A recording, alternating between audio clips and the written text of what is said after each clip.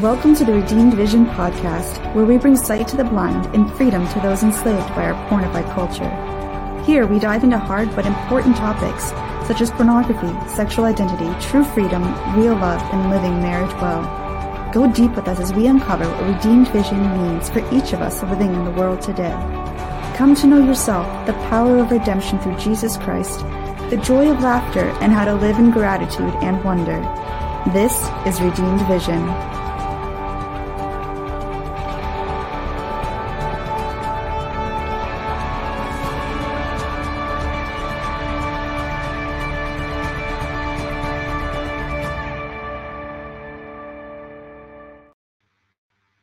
Welcome to another edition of the Redeemed Vision podcast. I am your host, Steve Picorni. I'm the founder of Freedom Coaching. You can find all about all of the work that we're doing, the good work that we're doing at freedom-coaching.net. It's an honor to have you here.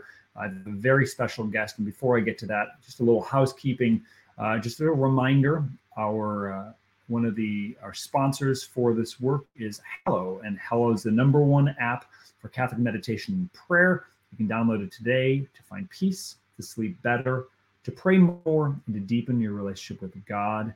So it's a prayer app that allows for guided meditation sessions to grow in faith, to grow in our spiritual lives, and to find that peace the world just cannot give.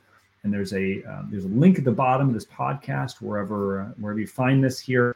It's Hallow, and for those who are just looking it up online, hallow.com/freedom coaching. You're going to get 3 months free. And then after that, you're going to begin to support this podcast and all the good work that we're doing. Also encourage you, if it's in your heart, if it moves you to want to support this work directly, you can go right to our main page at the bottom, freedom-coaching.net, to support us.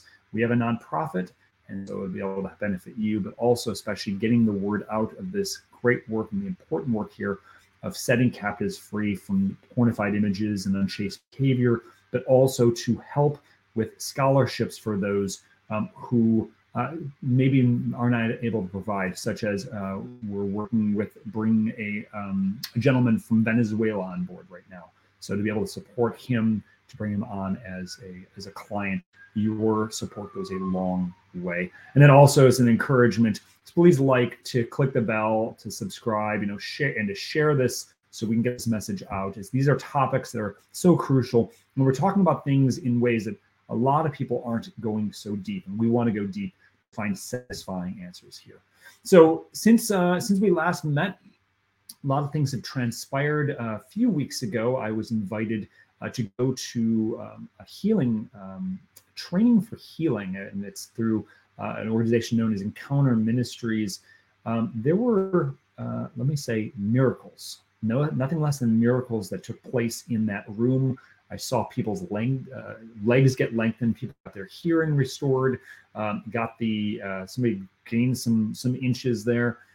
In the meantime, I've started praying with people and finding that this is a power of Jesus Christ for healing, and he wants us healed in many, many ways. And so I like to say that, I look at my life as kind of an extension of healing and things he's wanted to do in getting that word out. Now there's some direct healings that are happening here. So this is going to only encourage and enhance the work we're doing in Freedom Coaching.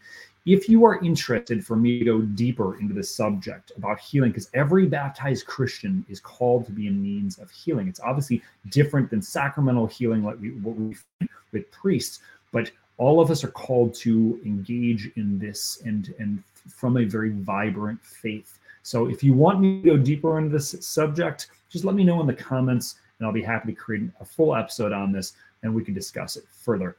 So without further ado, I want to bring on to you in this topic a near and dear associate, I say, but I dare to say also a friend.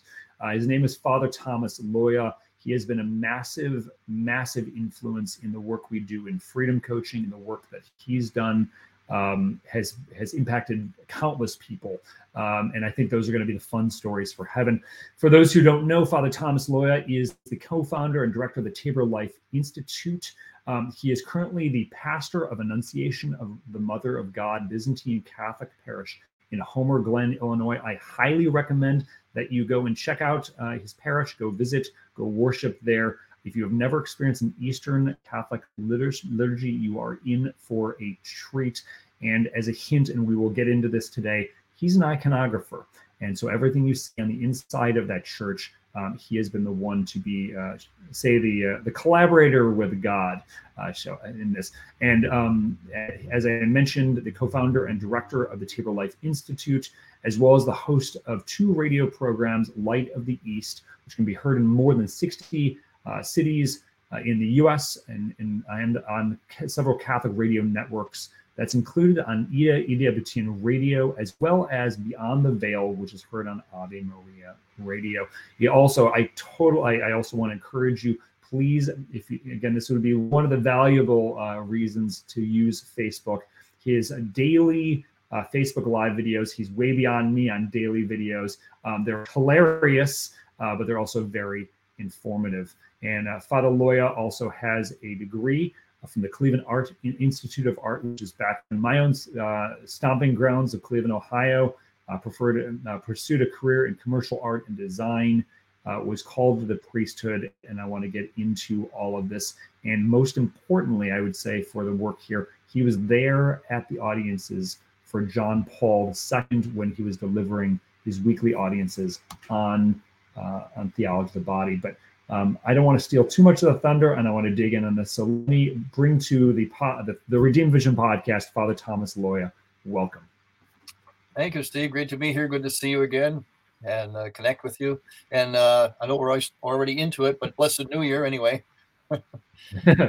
Indeed we are. And actually, and for those in the East, those who are not aware, our new year really starts on September 1st, right?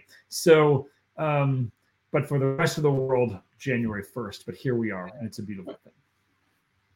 Yeah. So, Father, what I'd like to do, I'd like to, and thank you again for taking time to dig in on this discussion. I'd like to, because it's a very interesting and unusual, shall we say, perspective that there's a priest who's an artist. What is that all about? I would like to unpack that, but I want you to take us back to the beginning. And what was your experience of life growing up in your family? Well, I came from a family of faith, a Byzantine Catholic family, and both sides of my family goes back generations. In fact, I have one of the reasons it goes back many generations is because I come from married priests on both sides of my family. The Eastern Catholic churches, many of them can ordain married men to the priesthood. You have to say it right. Priests don't get married. Married men can become priests. So it's a tradition of Eastern churches. So my grandfather was a priest, great-grandfather, and so on. So I had a very rich heritage in the faith, in the church, especially the Byzantine church. But I also knew that I was pretty good at art since I was a kid. So I basically pursued that as a career, always studied it, stayed with it, developed it, and then went into as you said, the Cleveland Institute of Art to pursue a career in art. As I was coming to the end of those studies, I started to feel a call. And so I needed a little more time. So when I got out of college, art college, I actually got a job, an art job. It was actually with a church design firm, a pretty big name church design firm at the time. And we would design and churches, do the artwork, stained glass windows, everything. I used all of my art ability and training for that job. And during that time is when I solidified my discernment and then decided that I would enter the seminary. So I entered the seminary, and I went to first a couple years in our Byzantine Catholic Seminary, which is in Pittsburgh, Pennsylvania. And then I finished my studies in Rome. Had a wonderful opportunity to go to Rome because of all that art and so on. And yes, that's where I heard live St. John Paul II deliver his monumental catechesis that we now know as the theology of the body. In fact, I'm kind of a relic, Steve, because especially as I get older, because as far as I know, there's only one other priest that I know of. Maybe there's someone else, but that I personally know of all these years. There's only one other priest that speaks on the theology of the body, as I have over the years, who was actually there present to hear live from John Paul II's lips the theology of the body. Most everybody else has learned it in other ways, through his writings and, the great teachers, Christopher West and so on. But I was there, just a privilege. I didn't realize what I was hearing, actually. I mean, I loved it, but I later realized what this was and became a constant student of it. And it fits so well into my own personal experience as an artist, because John Paul II was an artist, more so in terms of like poetry and writing and the theater and so on. But he had that artist heart, and he knew how to get into there. He knew how to use that soul of the artist to bring us to this right vision of life. That's the key. I remember when I was hearing his talks, I couldn't believe that a pope was talking this much on this subject of human sexuality, man and woman, what that meant, because I love that topic. It was always a special topic of mine, interest of mine. Yes. And I would do whatever I could to teach myself about it. But then came John Paul II's monumental teaching. And that, of course, was a platform for all kinds of further studies on my part and so on. But the fact that he was able to present, the great sacramental why behind our being man and woman, and in a very artistic way, even had in fact, the talk that he gave before he was shot was the last talk he gave before that. I was there right in St. Peter's Square when he was shot. I witnessed that. Wow. He gave the talk on pornography and art. And then the following week he was shot. In fact, he was going to announce the opening of the John Paul II Institute at that day. Yes. That day he was shot. But yeah, yes, my alma mater. Yeah. And so it was interesting that the devil, once he kept hearing that it's probably like nails on a chalkboard for the devil, hearing these weekly teachings. But when he came to the one that would kill pornography, that so the devil had to try and take him out physically. That's how I look at it. It just I want to ping. I'm gonna ping pong here. You've given so much here. So the opening salvo in a lot of areas here. So I'm going to stay right here. So I want to make sure I heard this correctly. You're in the square when John Paul was shot. Yes. In fact, I say that I knew it was going to happen. I know that takes some explaining. Tell us more. Okay. Tell us more, please. I knew it was going to happen. What happened was, during that time, there was a referendum going on in Rome, and the Pope John Paul II was coming out and speaking publicly on that to the Italian voters, and it had to do with pro-life. It was a pro-life matter. I don't exactly. It had to do with abortion and so on. And he was appealing to the voters of Italy to vote in terms of this referendum in the right way for pro-life. Now, we have to understand something. In Italy, you have representations like Nazi Party, Communist Party. It's not like here in the United States, that'd be unthinkable. But those parties still exist there, fascists and so on. And the Communist Party had its own newspaper, a big newspaper there in town. And they were coming out and really going after the Pope. How dare he speak about this and so on. So what happens, Steve, to be honest with you, deep in me, deep in my soul, the deepest part of my gut, my soul intuition, what do you want to call it? I started feeling throughout the week a growing sense of the Pope was in danger. And this kept happening. In fact, when I would go and see his talks every Wednesday live. I'd go there and hear him live, shake his hand and everything. And I went that day because now I normally would go, but I also went because this is why I went there. I said, he is in big trouble today. Wow. And this kept like the music, a crescendo, till it was almost like a voice in my head screaming at me. So I went and I stood in a place where I know, since I lived there and I'd see him every week, I knew where to stand to get close, So I stood in one of my usual places up close where he'd go by. But he was a little bit late that day, so I got a little bit tired. So I thought, I'm going to go sit down for a little bit. I sat down by the colonnades. And I'm sitting there waiting for him to come out. And this thing is growing in me. I mean, it is shouting in me. And I'm starting to actually look around. I'm actually looking around for a sniper. I actually was looking around for a sniper. That's how strong this was in me. And this thing is growing like a voice in your head, louder and louder and louder. And he comes out. The crowd's cheering. He finally comes out. He comes out a minute or two, and all of a sudden they hear pow, pow. And the whole place ended like suspended animation, like at time stood still. Like it just was like surreal, like there was another world. And I remember I stood up and I said, don't you understand? He shot. I knew he was going to be shot. I knew it. And then there was this, it was just surreal. It's like you were like we were between eternity and this world in that moment. It was unbelievable. It's indescribable. And then after those moments, and I was saying, he's been shot. It's like I knew it. I wondered why nobody else knew it. You know, it was like that strong in me. And then the little bit of pandemonium started. You know, the people started screaming, and out of nowhere, like they came out of the clouds like angels or something, came SWAT teams. I mean, full. I mean, they came right by me. They came from everywhere. I mean, I don't know where they came from, Steve, but they were charging into that square, guns ready and all that. And I was scared because I didn't know if this was going to be a shootout. And they sealed us in. You couldn't run. You couldn't get out because you didn't want anybody to get out. Because I didn't know I didn't know if this was one guy or what. And then I thought, well, if I get out of here, my instinct was to get out of here. I don't be in a crossfire. But then here I am. Look at me. Now imagine me younger, just in regular jeans and stuff like that. I could have been a suspect. I could have been very suspect running away from that scene. As just an average single guy, with a beard. So I stayed in there, and there was this pandemonium up there, and he tried to get away, and they got him. And one of the instrumental people in getting his assailant was a nun, a Catholic nun. And that, which just proves the adage, when I was in Rome, you didn't, the most powerful force in Rome were Catholic nuns. So anyway, don't mess with them. They got him. I don't mess with them. And then when I looked over and saw when they had got him, I thought, my goodness, that's right where I was standing moments ago. Wow. Because he knew where to stand. I knew the choicest places to stand. Because I go every week. I wasn't a tourist. I was a resident. I was living there, so I knew. So did he know. If you want to get close to the Pope, this is where you jockey for position, and that's where he was. And I could have been right there when the bullet was flying, It was just moments. The fact that he was late made me go and sit down in the colonnade. I was still in the piazza there, and I saw all this.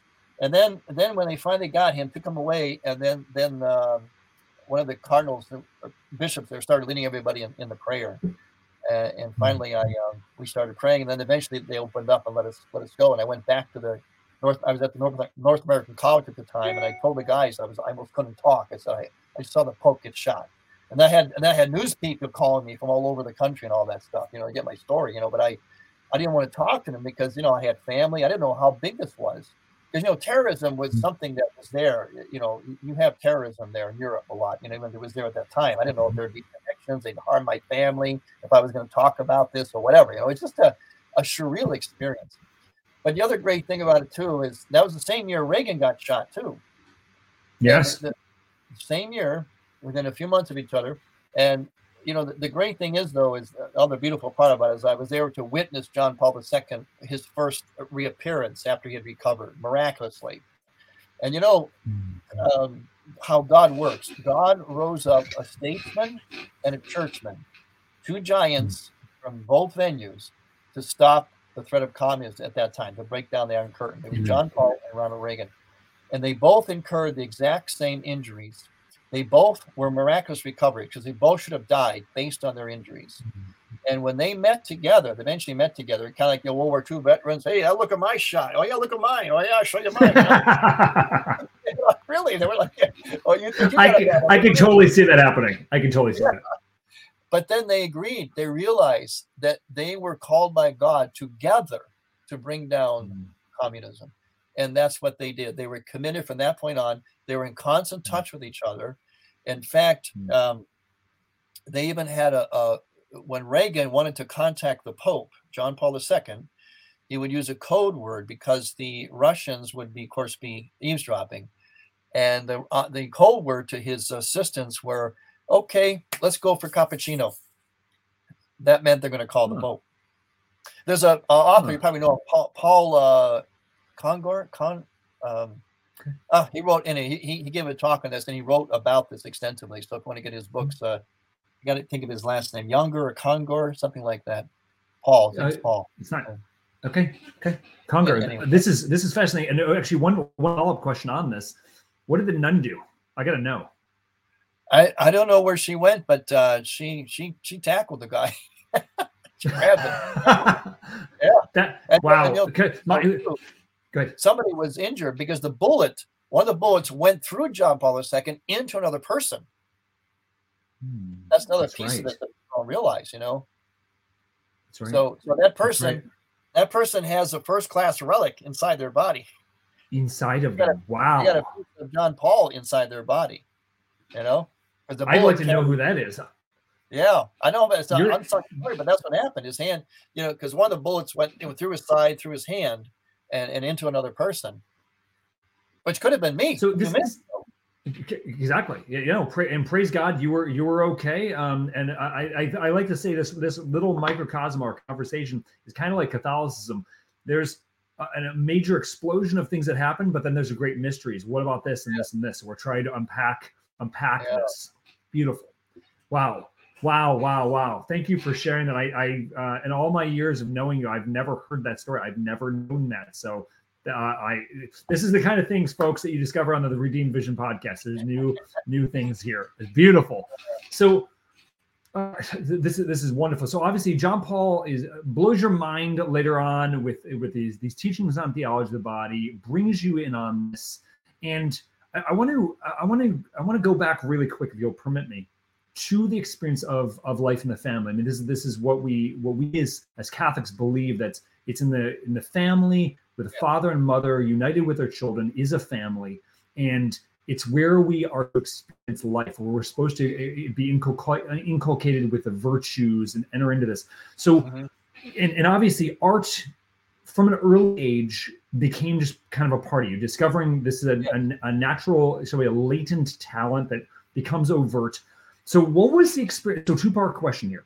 What was the experience of art in your family, and how was, again, deeply connected with art is beauty. How was beauty communicated to you as a child and growing up in that environment? Well, yes, art was in my family. My aunt, there were artists in my family. I've come from a very big family. The Loya family is very big, so there are different talents in the family. You know, when it's big, law of averages, you got different people with different talents. So the art was definitely a strain that went through the Loya family. So I picked up the art, you know, strain, the art gene. So my parents noticed when I was early on that I was pretty good at it. My dad encouraged me, which was that's a whole other topic in itself in terms of the father's voice and so on for a young man. But I then just kept pursuing it, enjoyed it, and I would study it, not only formally, like at school, I would take art classes, and I went to art college, of course. I took summer courses, but I also studied on my own. I read voraciously. I would grab art books and loved Michelangelo. He was my idol. You know, I just loved Michelangelo.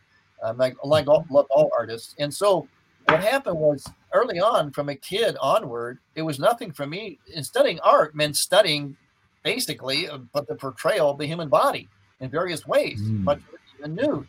But you know, you never saw it that way. I saw it as art, as beauty, and it was portrayed that way. The art that I would study, you know, of course, you know, Michelangelo and the great, Da Vinci, the Baroque artists, the Impressionists, all those great artists portray the human body with such grace and dignity and beauty. And I later came to know that it was because in the human body, God had put the sum total of all elements of beauty. So that's why the artists always try to use the human body as a motif so much, but also to master it. That's why you would draw and paint the naked human body, or half clothed or whatever. That the human body was the subject that you had to master, or try always to continue to master, if you want to be a for real artist. It's like everything emanates from there. It's kind of like, you know, like the Eucharist, source and summit of everything, you know.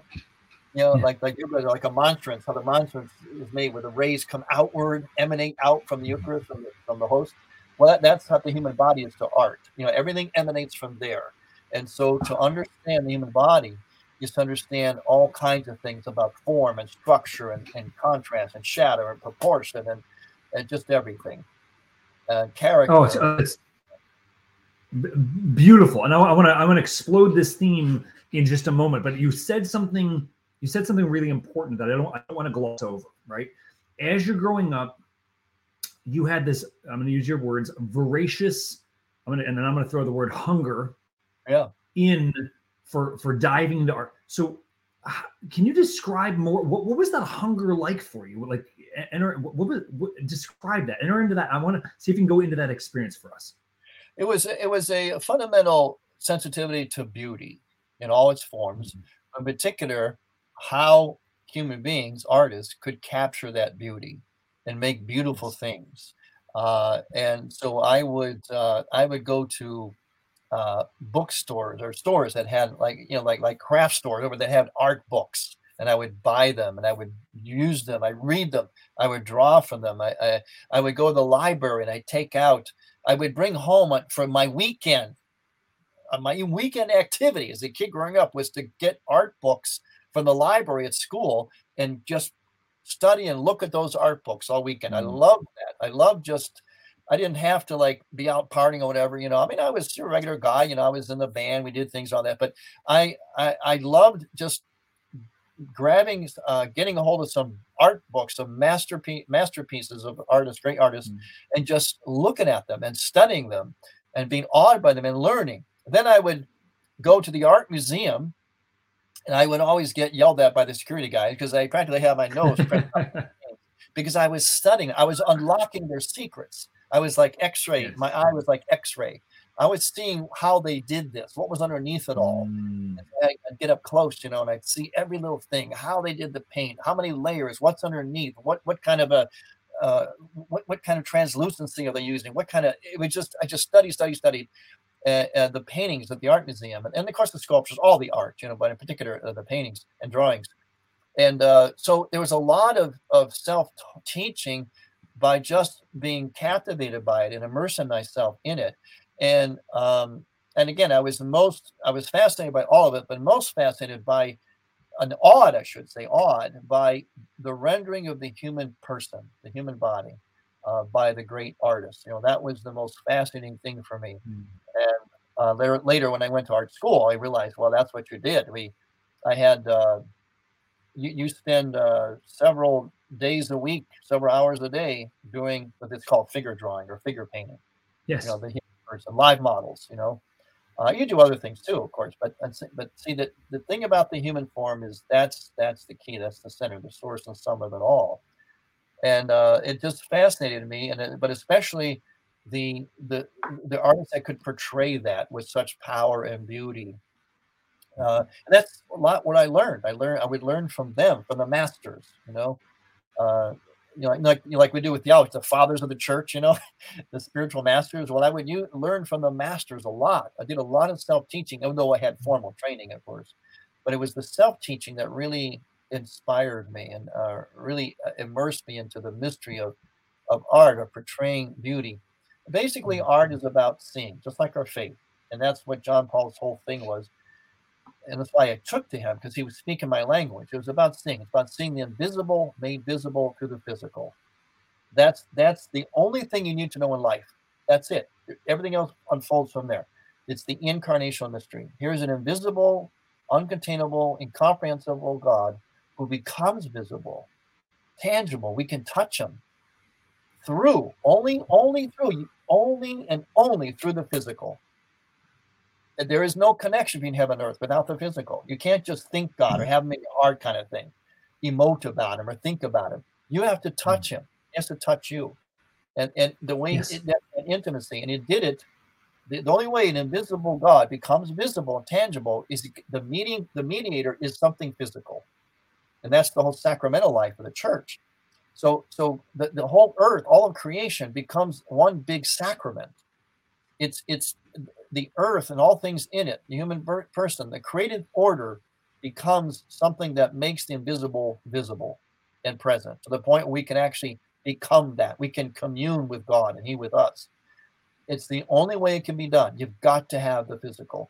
And that physical now, because of that, the incarnation, the physical now becomes holy, incarnational, sacramental. The earth, the earth and everything in it is a participation and revelation of God.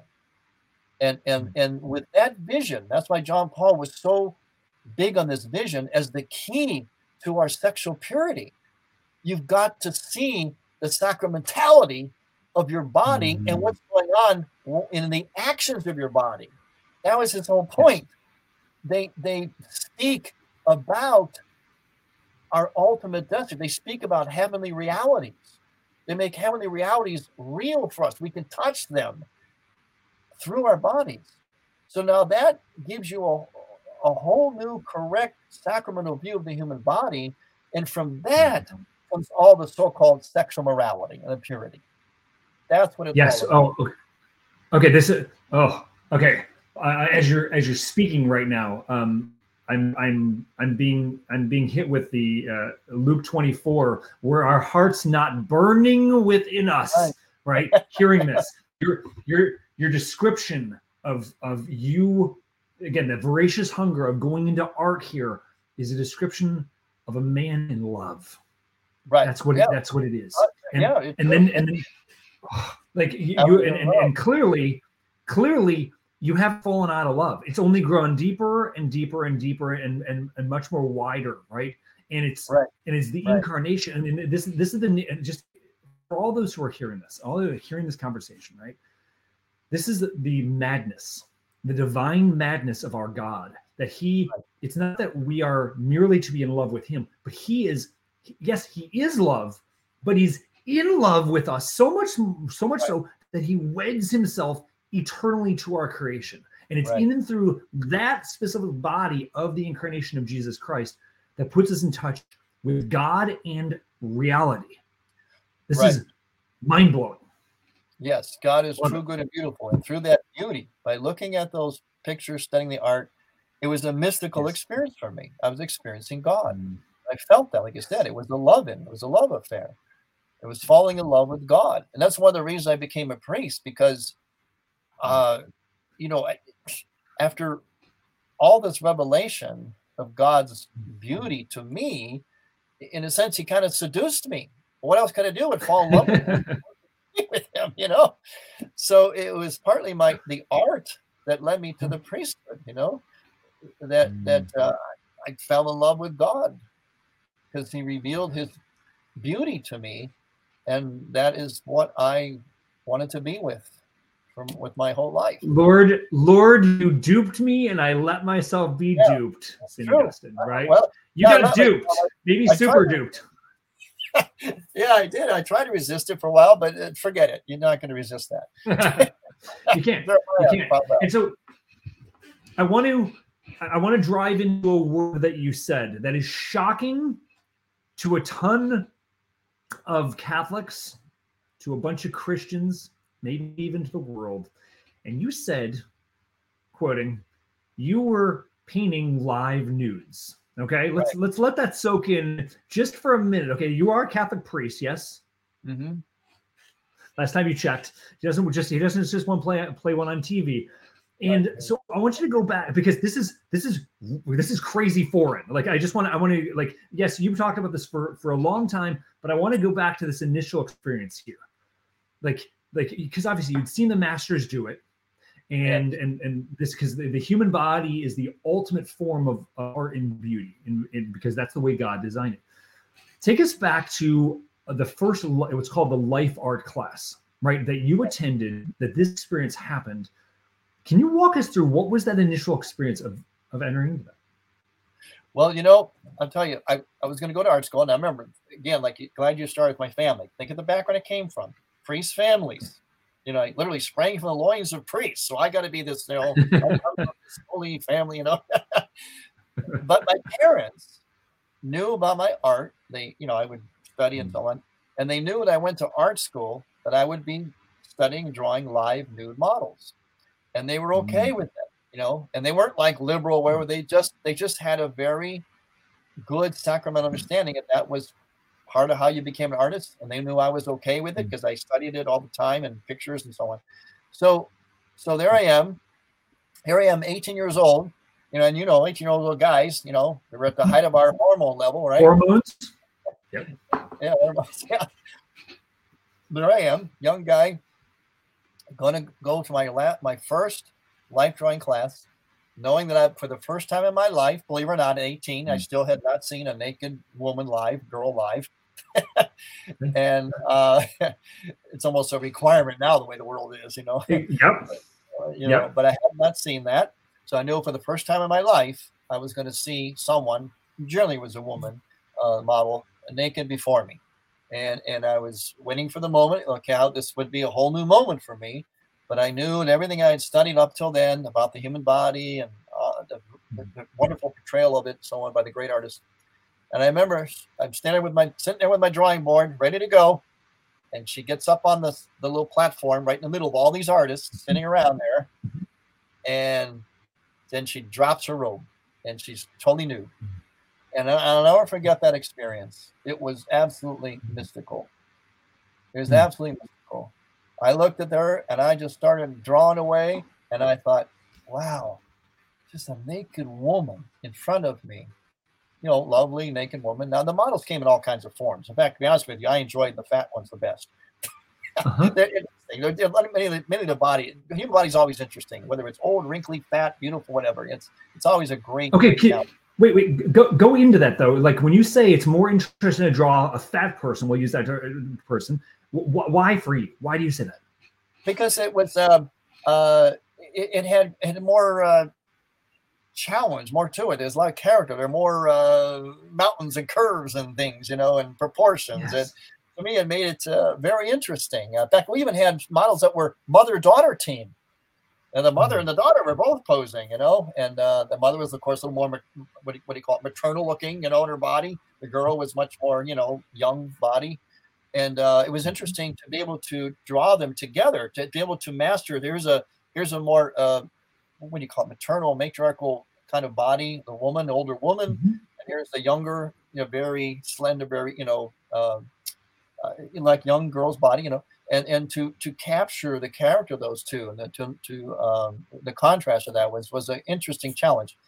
And I remember when it was such a mystical experience, because I knew in that moment, I sensed and I felt it, that this was something of a lofty, transcendent, very holy moment. Because like John Paul II says, there is, he talks about gift of self, the mutual gift, reciprocal gift of self. Here is this person making the gift of themselves, entrusting their body to the gaze of all these artists. And there you are having to give back the gift of yourself, of your gaze to her, not as something pornographic or lustful, but as something in the order of beauty. In fact, when I did that, I was drawing and I thought, wow, I'm sensing, I know it. There is no lust here. This is just an ecstatic, a transcendent experience. This is beautiful. This is innocent. This is like, this woman is giving me her body, and I am cherishing that gift and trying to respond to it with all the gift that I have as an artist. In fact, during the breaks, they would take breaks, the models, and they would come around, talk with us. They look at our drawings and see how they're being portrayed, and so on, But there were men artists on models too, and they would do different things, all kinds of poses. Some depending on the challenge. The assignment of the day was, okay, we're gonna do very short poses and see how much you can draw and catch in your eye, from a short pose. Then there was longer pose. Then there was like an all-day one, or one that would go on for a week till you finish the whole, your whole masterpiece. And that model, boy, you talk about a hard job. You know how hard it is? Yes. To keep still. You try doing that for 2 minutes. Keep perfectly still. I just try to tell my children that they can't sit still for a minute. So there you go. Yeah, they struck a pose and they had to keep that. Otherwise, a drawing is going to be, changed. You had to stay still. And it was amazing what they could do. And it was such a gift, and it was like no room for lust. You didn't have time for that. You're so focused on, this is a tremendous challenge. You got a challenge in front of you. You got to try and capture this incredible, complex beauty in front of you with the right kind of capture, the character, the gesture, when you do the human body right, like the great masters did, it's not just about, you got something like mechanical. A lot of people, when they're not that skilled or adept in art, they're very sort of mechanical about it. You have to capture the character, what's going on. There's like a gesture, a character going on that's like coming through that pose. No, it's just not a robotic, static thing. There's a life, there's a character to it, and you have to try and capture that, and so because it's called life drawing. You're trying to capture life, Here's something that's live in front of you, and you're capturing the very essence of it. Same thing like in landscape or whatever, Steve, when you can paint photographs, which is great and need you to helpful, but when you're outside in nature and you're trying to paint, draw or something, what you're seeing in live nature, it's quite a challenge because, the sun is changing, the wind is changing, and you got to try and capture that. And it's so alive. You're trying to capture not just the colors and shapes, you're trying to capture the life that's there. You're trying to capture that experience that you have watching this in real life, seeing this thing in real life. So you're not capturing something static. You're trying to literally capture life on your canvas and communicate that on your canvas, your drawing board. So that's what it was to draw these models. And like I said, the first time, it was one of the most mystical experiences of my life. It's like, how's this going to be? How am I going to be? Because there's the real thing. Drops that gown. There she is. And there I am with my pencil and my paper. Entering into that experience. Okay, so let me unpack this a little bit for those who have been hearing, and this is thank you, Father Loya. This is beautiful. As you're speaking, especially that experience of she drops her robe, you see her in all her glory. It's the experience. It's very much so, to a very real degree, of the innocence of Adam and Eve, where Adam sees Eve and Eve sees Adam. It's not a reduction to body parts or reduction at all, but it's actually more.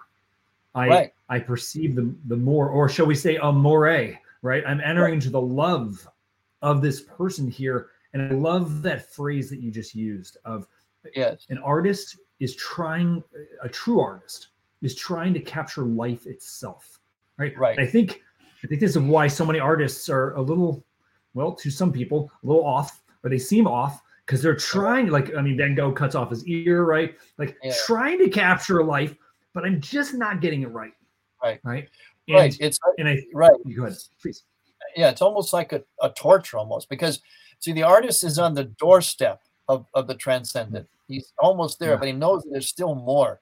And it drives him nuts to try and get there, to take that next step, to go through that threshold of transcendence. And that's why a lot of artists, musicians especially, we hear of them doing so much with drugs and all that stuff.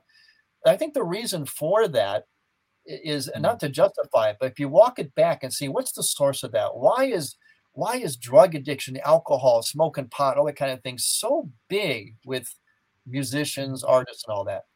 It's because their whole being, the orientation, is reaching for that which can't be obtained.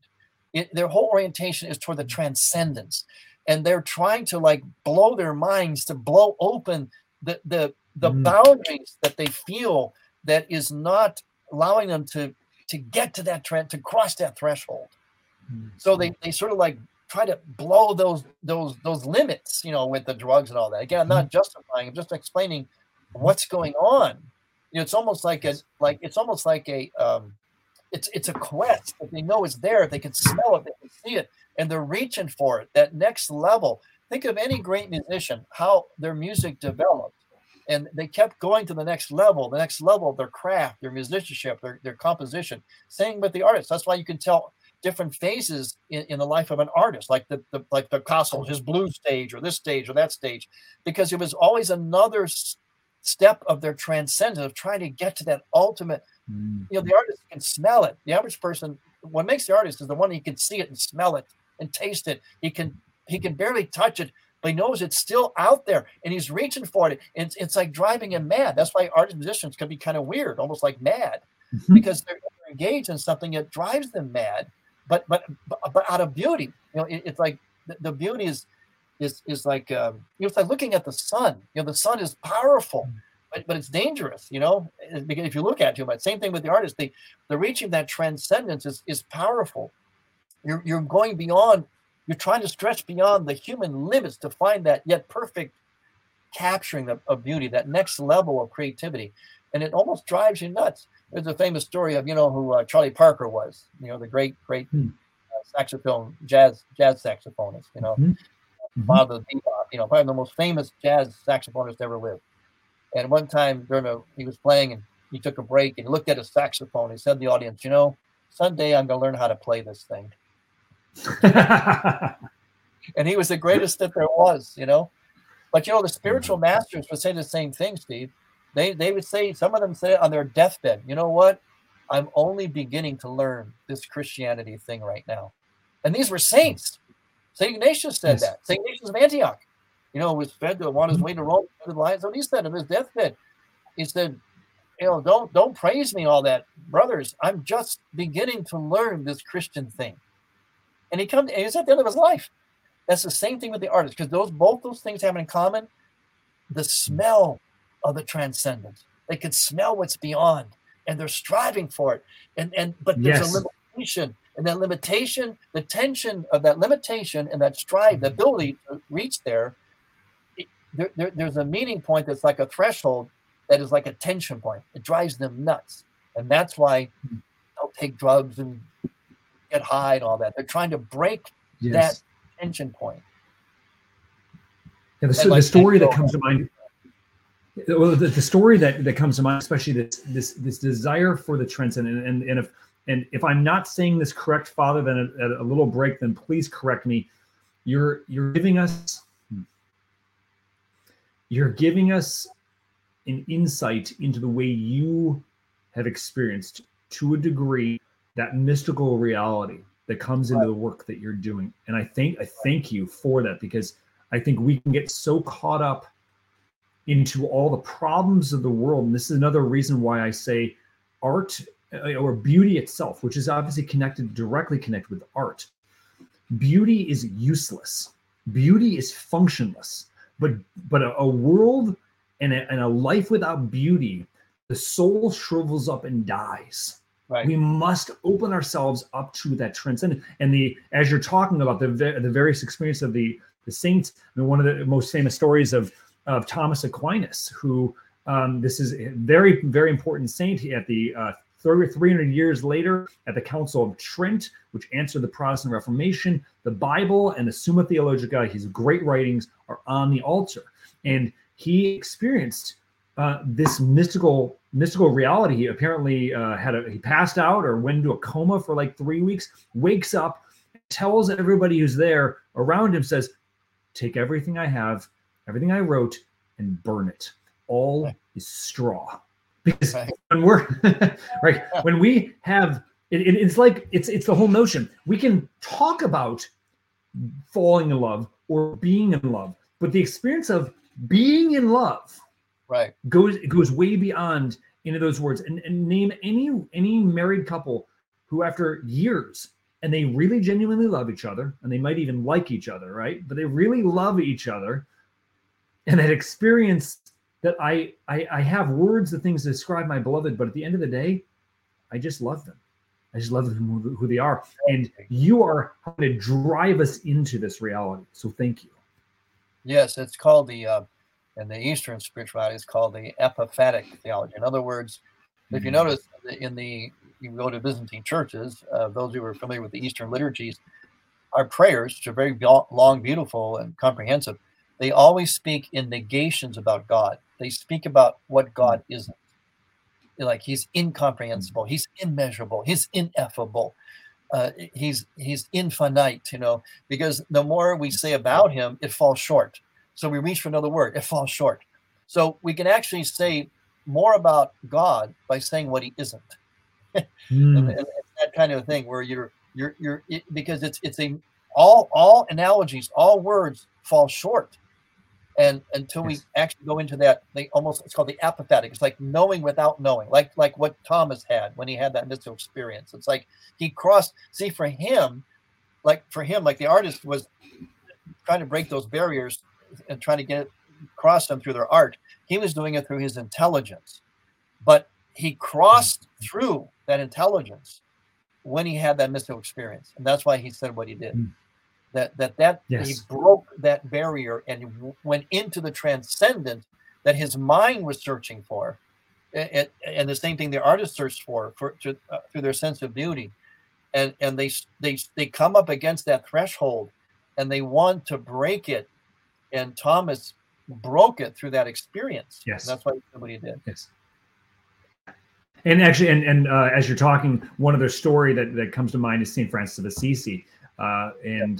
he apparently had in prayer had asked God, I want to hear one note of heaven, just one. Yeah. 3 weeks later, he woke up from coma. Okay, so be careful. Be careful what you're asking for, because you just might get it, and it's moved off a plane, right? Oh, and your life is never the same. So right. I want to make sure I get this series of questions out, because I'll be remiss if I don't get this right. I want to play devil's advocate, okay, on some of this. So, 2-part question: how the heck can a priest in good standing paint nudes? Isn't there something wrong with that? What's your response to that? Well, my response is I almost think it should be required class for the seminary. Tell me more. I think every priest should have that experience, even if they don't have don't have necessarily art ability. Yes. I think they need to have experience of trying to move towards that threshold, what that is like, how to really see the human body in terms of beauty, and that you can do that. It is possible, and because that's how you develop. It's almost like, okay, it's a little bit like, people may be taken aback with this, but it's a little bit like training with live ammunition, but yes.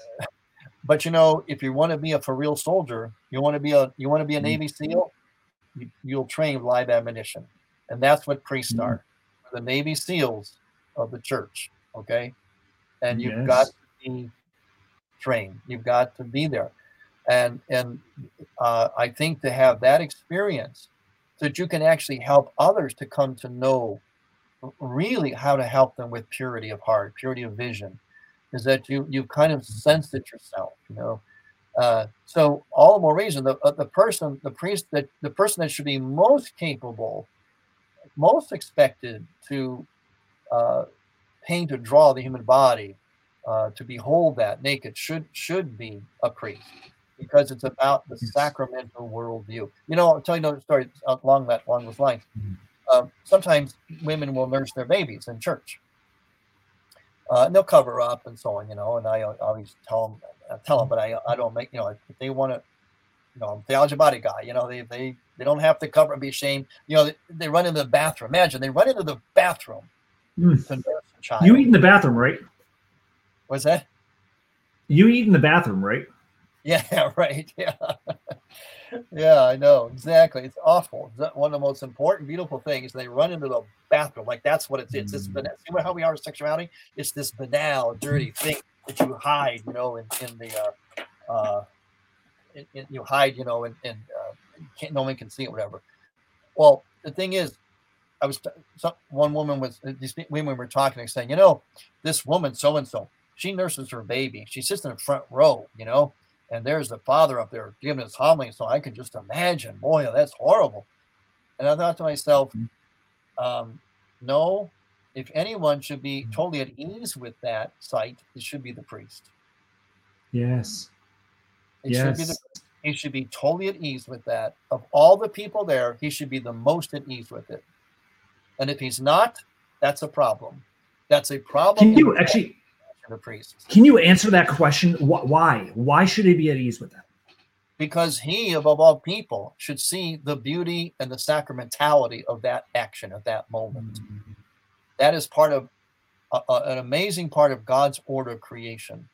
And secondly, in fact, I think that what would help heal our pornography and lust in our culture is for women to be seen very commonly nursing their children in public. Everybody knows at ease. I'm not talking about being showy.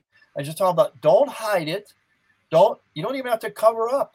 A lot of cultures don't. It just is. Because what that's going to do, you're going to see now that the problem with our warped vision, Steve, is that we don't see that. So what happens? We see those parts of a woman as purely ornamental. Yes. Purely for arousal. And that's a lie. That's a false vision. Primarily, that part of woman is functional. It's milk bottles, It's functional. And when a woman is nursing a baby, let's say she's not covered up at all, what do you see? The baby's head. If you in any way are bothered by that, you have a problem. Shame on you, and you better get it fixed, especially as a priest. There is no way that should be some kind of occasion of you think that's mortified or lust or whatever. No way. Even mechanically, even physically, Steve. Because what you're seeing there, if you look right at her nursing that baby, 99% of what's in your view is the baby's head. Yes. So what is your problem? Yes. What is taboo about this? It's all in your head because the culture has formed you and not the sacramental worldview. And so the priests of all should have that view and should know what that is and be totally at ease with it. Totally at ease. When I heard that, those women saying, and then one time I even heard the priest say, oh yeah, well, when so-and-so's there, I make sure I'm not looking at that. I thought, oh man, that's the moment. That's the failure right there. That's the blown opportunity. You as the priest should be able to say, it doesn't bother me. It's natural. It's God's order. It's beautiful. It's loving. She's not being showy. She's being natural. And there are many cultures of the world that do that openly without any, a lot of cultures even topless, all that, perfectly natural. I'm not talking about topless at the beach. I'm talking about out in the fields, in the huts and all that. These cultures, that they have moved past, because they're so natural, they've moved past seeing a woman's body as purely ornamental for sexual arousal. That's our problem in the Western world because of what we've done to it. And we have seen natural processes like nursing a baby or even the body of a woman. We've seen it completely detached from its functional value and its sacramental value. The answer for this, to retain this purity of heart, is not cuss to the eyes as we think of it. It's like, oh God, I can't look away. No, you learn to look at it the right way. Yes. That's to overcome this. You look at it as the right. It's your vision that's screwed up. It's not the body that's wrong. It's how you're seeing it. And you, especially as a Catholic and as a Catholic priest, is supposed to be the teacher and example of the essence of the Catholic thing, should be the one most at ease with it, most sacramental in their view. And if you're not, you're not Catholic. You're not Catholic. Yeah, you gotta have a Catholic ethos. You gotta have a sacramental ethos in your heart, in your mind, your soul, especially as a priest. A priest isn't pure because he doesn't look at these things. He's pure because he sees them, as you said before, with that echo of Adam and Eve before the fall, with the peace, the interior gaze. Amen. Can it ever be perfect? I know a lot of people listening, oh, that's not possible. I didn't say it's 1,000% perfect. There's nothing perfect after original sin. However, as John Paul II says, we can retrieve an echo of that original innocence. It's still there. Yes. It's still there. And that's where we have to reach. We have to reach beyond historical man to original man and capture the essence of it. We can't go back, even John Paul says, we can't go back totally, but we can grab a very, very important essence, echo of that original innocence. And that is what Catholic is about. Oh, okay. Father, are you hearing this? My brothers and sisters here, are you hearing this, right? Does your heart desire more, right? What our culture gives off is not a mystical, sacramental vision of the human person. It's stealing our desire here. And so if you are experiencing, as what Father Loya is bringing out here, if you're feeling pain, if you're feeling a hurt, a longing here, don't suppress it. Open it up. Open it to transcend it. Open this to God. Let that pain ruminate there a little bit, right? Because our world, in many cases, wants to numb the pain. Don't go there. But what that is, as C.S. Lewis would say, right? God whispers in our pleasures, but he shouts through our pains. Pain is a megaphone used to rouse a sleeping world. And this is what he wants to do in you. So especially if you haven't had this vision, if this has not been your encounter, and you're listening to this conversation and you're thinking, okay, this is really weird, but I'm also kind of intrigued by this. But I'm feeling shame here. But maybe just maybe it's a calling to let that be redeemed by what Father is nailing it. What this redeemed vision is. This is a major aspect of what we want to communicate to you and have you get this. You said it right, Steve. You said what should be said, but we're too afraid to say it. To everybody out there, especially men, and most especially those struggling with, porn or lust and all that, you just said the thing that has to be said to them. And we're afraid to do it. And that's why so many men never cross that threshold into real redeemed vision. Yeah. And you have to be able to go there. You have to be able to go up to that vision. Don't be afraid of it. And you have to break through. You have to break that crust, that boundary of the non-sacramental that we're imprisoned with. You got to bust through it so you can actually now learn to see sacramentally. That's where the true purity of heart. Purity of heart is not because you didn't look at anything. Purity of heart is because you saw something and could see it sacramentally. What is a custodian? It's someone who cares for something. You care for something by running away from it? That's not custody. That's fear. Custody means you are steward of it. You are in control. You oversee it. You are in control of it, of your vision and how you react to something. And the only way that can happen is you have to experience this.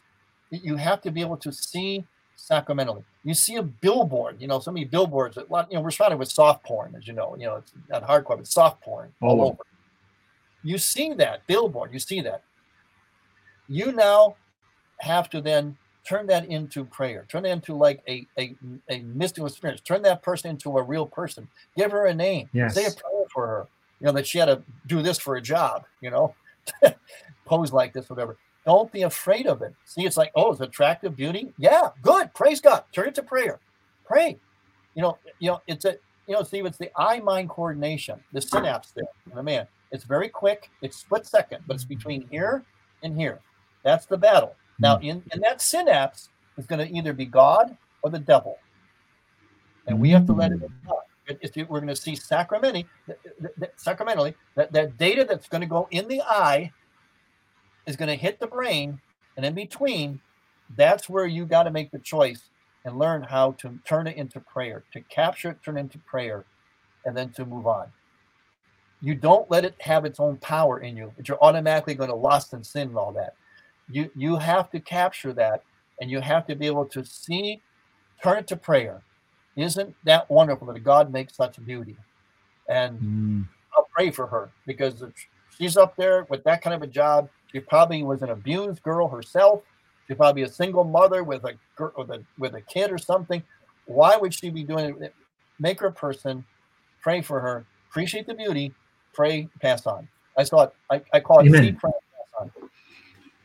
Amen. And this is beautiful. And a lot of this is especially a huge part of the work that we're doing in freedom coaching. If you're looking for help on that, check out freedom-coaching.net. And I think this is where the challenge lies for all of us. Are you going to choose to see, or are you going to choose to remain in the darkness? Right. Exactly. And on the psychological part, and especially on the brain science part, what you're talking about here is rewiring of the brain. You're creating these new neural pathways that the way in which even if man has been programmed by pornography for years, the more that we're programmed by genuine beauty, and this becomes our way of seeing, guess what happens? The synapses actually change. The pathways begin to get rewired, and the things that were ravenous lust before, now when we're engaging those images as a human being, seeing them as a person, guess what? Our emotions begin to change, and we start to create what I argue is the number 2 virtue we need in our world today. Number 1 is courage. Number 2 is empathy. To be able to enter into the world of another and recognize they are a unique and unrepeatable human being like myself, worthy of nothing less than love. Oh, it's beautiful, Father. Thank you. Thank you. Last thought on this, because there's so much here. I'm going to have you on for I have a whole nother element I'd love to unpack here, but last thought here. Well, quick, the grace blessing of having the art thing, Steve, is like when I see somebody It could be a beautiful woman. It could be an old man, wrinkly. It could be somebody kind of fat, whatever. You know what I see when I see that? Right away I'm drawing them. I think, wow, what a great subject they made. I'd love to sit them down and start drawing them. Start drawing that face, drawing that body. It's got character. It's got that's how I look at it. That's another reason why I know not everybody's going to have that because you're not the artist. But like if people, like I said about it, if guys, all priests, seminarians could have art class or whatever, because you might be able to learn that. You might be able to. That's how you start seeing that instead of just like, oh, wow, beautiful woman. I'll just start lusting. No, it's like, beautiful woman. What a great subject for drawing. Boy, I'd like to capture this and that, Or it could be an old person. But it's a great face to draw. Mother Teresa. Yes. Yes. Oh, full of wrinkles. Just full of wrinkles and interesting, like her face, like a roadmap there. But that soul coming through there and her teeth and all that. Oh, she's a great person to draw. Beautiful. Beautiful. Right? Exactly. Beautiful. Oh. And is she society's beauty? No, she's not, what do you call these girls? That Cindy or whatever, Crawford or whatever. The models. But there's a tremendous beauty there. It's a fascinating. I'd love to draw that. That's how you start. And what this is doing, Father. I mean, what you're hitting on here. So I'll close out our section here for the time being. There's a pause on our conversation on this element. And I thank you for this. Like, you're helping us to fall in love with humanity. And how needed is this here where there are forces? You mentioned about communism. You mentioned about even moving into this whole push on I'm going to say this, but we're not going to give any commentary because we're just out of time. The whole transhumanist movement, which wants to eviscerate humanity and say that humanity is a problem. No, the problem is not humanity. The problem is sin. And we've got to make the distinction between the two of them and learn to love that human being. So, Father, thank you for going deep here. I'm going to change our topic here. And for those who are fans of the Redeemed Vision podcast, you know what's coming. Father Loya has no idea what's coming here. So here it comes. Father Loya, I want you, in order for people to get to you more, okay, I want to introduce to you what we call the 12, okay? So these are, I mentioned earlier, this is something completely off the beaten path, completely different from what we're talking about here. It's a series of 12 questions that I ask. Most questions I ask all guests on the Redeemed Vision podcast. So I encourage you, just don't overthink this. I know you're a deep thinker. Clearly, we get that, right? Don't overthink this. This is off the top of your head, and then just share from that space. You ready? Okay. Number 1, peanut butter, creamy or crunchy? Creamy. Number 2, if you could be any Star Wars character, who would you be? Oh, that's a little hard for me, Steve, because I was familiar with the first Star Wars, but I didn't really keep up on Go other there. ones vaguely. But probably the monk, the one that's the Obi-Wan. Yeah. There you go. Yeah. Yep. My money was on Yoda as you were talking, but we'll go with Obi-Wan. Number 3, what is your desert island food? My desert island. Island food. If you were trapped on a desert island, you could only eat one thing. What would that be? Oh. Wow.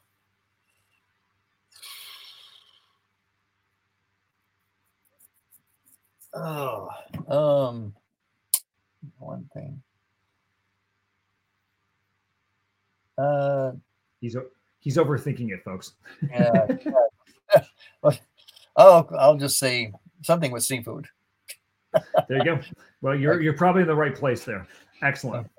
Number 4, 2-part question: beer or wine? Wine. What kind? Red wine. Cabernet. Yeah. Chardonnay. Excellent. Beautiful. Okay. Number 5. Growing up, what was the most memorable Christmas gift you received? Growing up? Mm-hmm. Oh.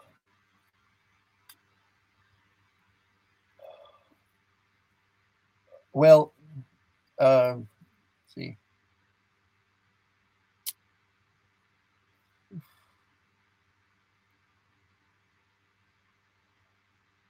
Well, to be honest, the most memorable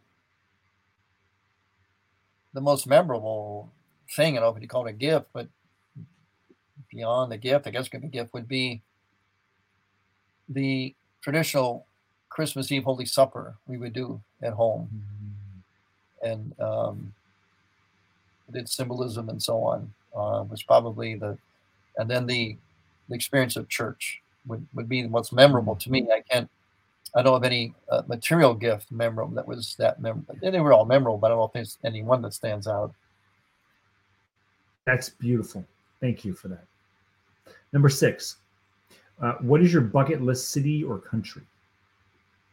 Oh, I'd like to go to Hungary. Very interesting. How's your Hungarian? Yeah, so I kind of passed through it and all that, crossed it and all that, but never went there. And it's also my heritage. Also, just been it's a bucket list. Definitely a bucket list. Very cool. Speaking of John Paul, it was the one language he just couldn't handle. Apparently, he said this is too hard towards the end of his life. Yeah, it's a tough one. Yeah, it's different. It's well, that's something that's stumped in languages. And I think it's 17, and so there's hope for me that if I know where my limits are, here we are. Number 7, if you could have one superpower, what would it be? Like personal superpower? Mm-hmm. Yeah. It would be it would be humility. Beautiful. Number 8. This is a 2-parter. Have you seen The Chosen? No, I haven't seen it. Heard a lot about it though, but I haven't seen it. Okay. So the second part question will turn to a recommendation. I do highly recommend it. You as an artist, I think would find some value here. I'll leave it. Good. Yeah, I've heard. No spoilers. Great. No spoilers. Number 9. Besides your name and date, what do you want written on your tombstone? Oh, I keep telling all kinds of people. I keep assigning the right things on my tombstone. So it's the one thing I would say. I'd probably say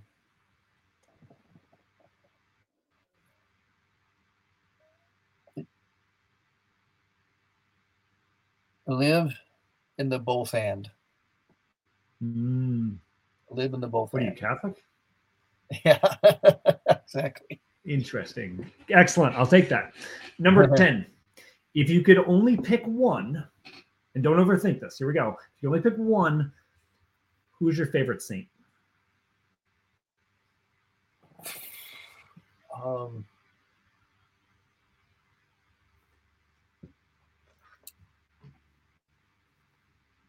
They're all like, pick me. Yeah, probably Chrysostom. Okay, St. John Chrysostom. Very good. Beautiful. Number 11. Okay. This is also probably a hard one for you, but we're going to go here. If you could only pick one favorite quote of John Paul II, what would it be?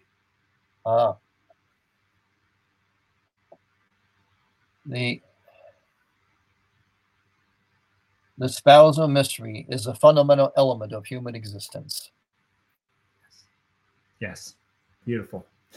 And number 12, why be Catholic? Because it is the only way. There is no other way to live of life. It is the way of life. It is not a religion. Yes. I know you are probably not aware of this, but you are kind of quoting Star Wars right now. For any Mandalorian lovers, we like to say in the Catholic world, this is the way. Congratulations, Father Loya. Congratulations. You've made it through the 12. You have been a part of the Redeemed Vision podcast. And apparently maybe everything goes back to Star Wars. We don't know. But yeah, that's why it's so popular. Indeed. So, Father, last question here. Where is the best place for people to get in touch with the work that you do? Oh,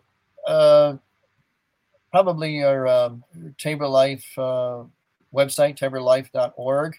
Also, I have a long-running radio program called Light of the East, which is on EWTN network and affiliates, local affiliates, Light of the East. Usually it's broadcast on Sundays, sometimes Saturday nights. And then thirdly, my daily Facebook meditations. They're live. They're just 2 minutes long. And it's just the Annunciation Byzantine Catholic Church Facebook page. It's the Facebook page of my parish. So I would say those three things clue you into what I'm about. Wonderful. And Father Loya, thank you for being here. And just one other thing to whet your appetites for all those who are listening to this. Father Loya graciously years ago added to the appendix of my book, Redeemed Vision, a very interesting story of his time as an art student. I'm not going to give it away here, but I encourage you, if you're interested, to go deeper, check out that story. It probably will blow your mind as it did mine. And I'm honored and humbled that it's a part of this great work. So Father Loya, thank you for being with us. Thank you for sharing your heart and your mystical vision for reality. May we have your blessing as we head out from here. May the Lord, I don't say it's providential. We're speaking together, Steve, because we're in the midst of the feast of when Christ is brought into the temple, placed in the arms of Simeon, and he sees sacramentally, and he sees God in his hands, and nothing else matters. He can die now. So that vision, the sacramental vision of God, is what that event was about. That's what we're talking about. So may the Lord God bless you out of Zion. May you see the prosperity of Jerusalem all the days of your life. And the Lord God grant you every good petition as is his good will. Grant you long life, health, and salvation, purity of heart. In the name of the Father, the Son, the Holy Spirit. Amen. Amen. Thank you, Father Loya. I'm going to talk to you on the other side here. And for all of those who have joined us here, I do encourage you, check out the work of Tabor Life Institute and the work they're doing against taborlife.org. Check out the work that we're doing at Freedom Coaching, freedom-coaching.net, where we believe nothing is wasted, everything is redeemable. May everything we do give glory to the Father and Son and the Holy Spirit, as it was in the beginning, is now, and ever shall be, world without end. Amen. Until next time, I'm Steve Picorni with Freedom Coaching, and this is the Redeemed Vision podcast. Blessings.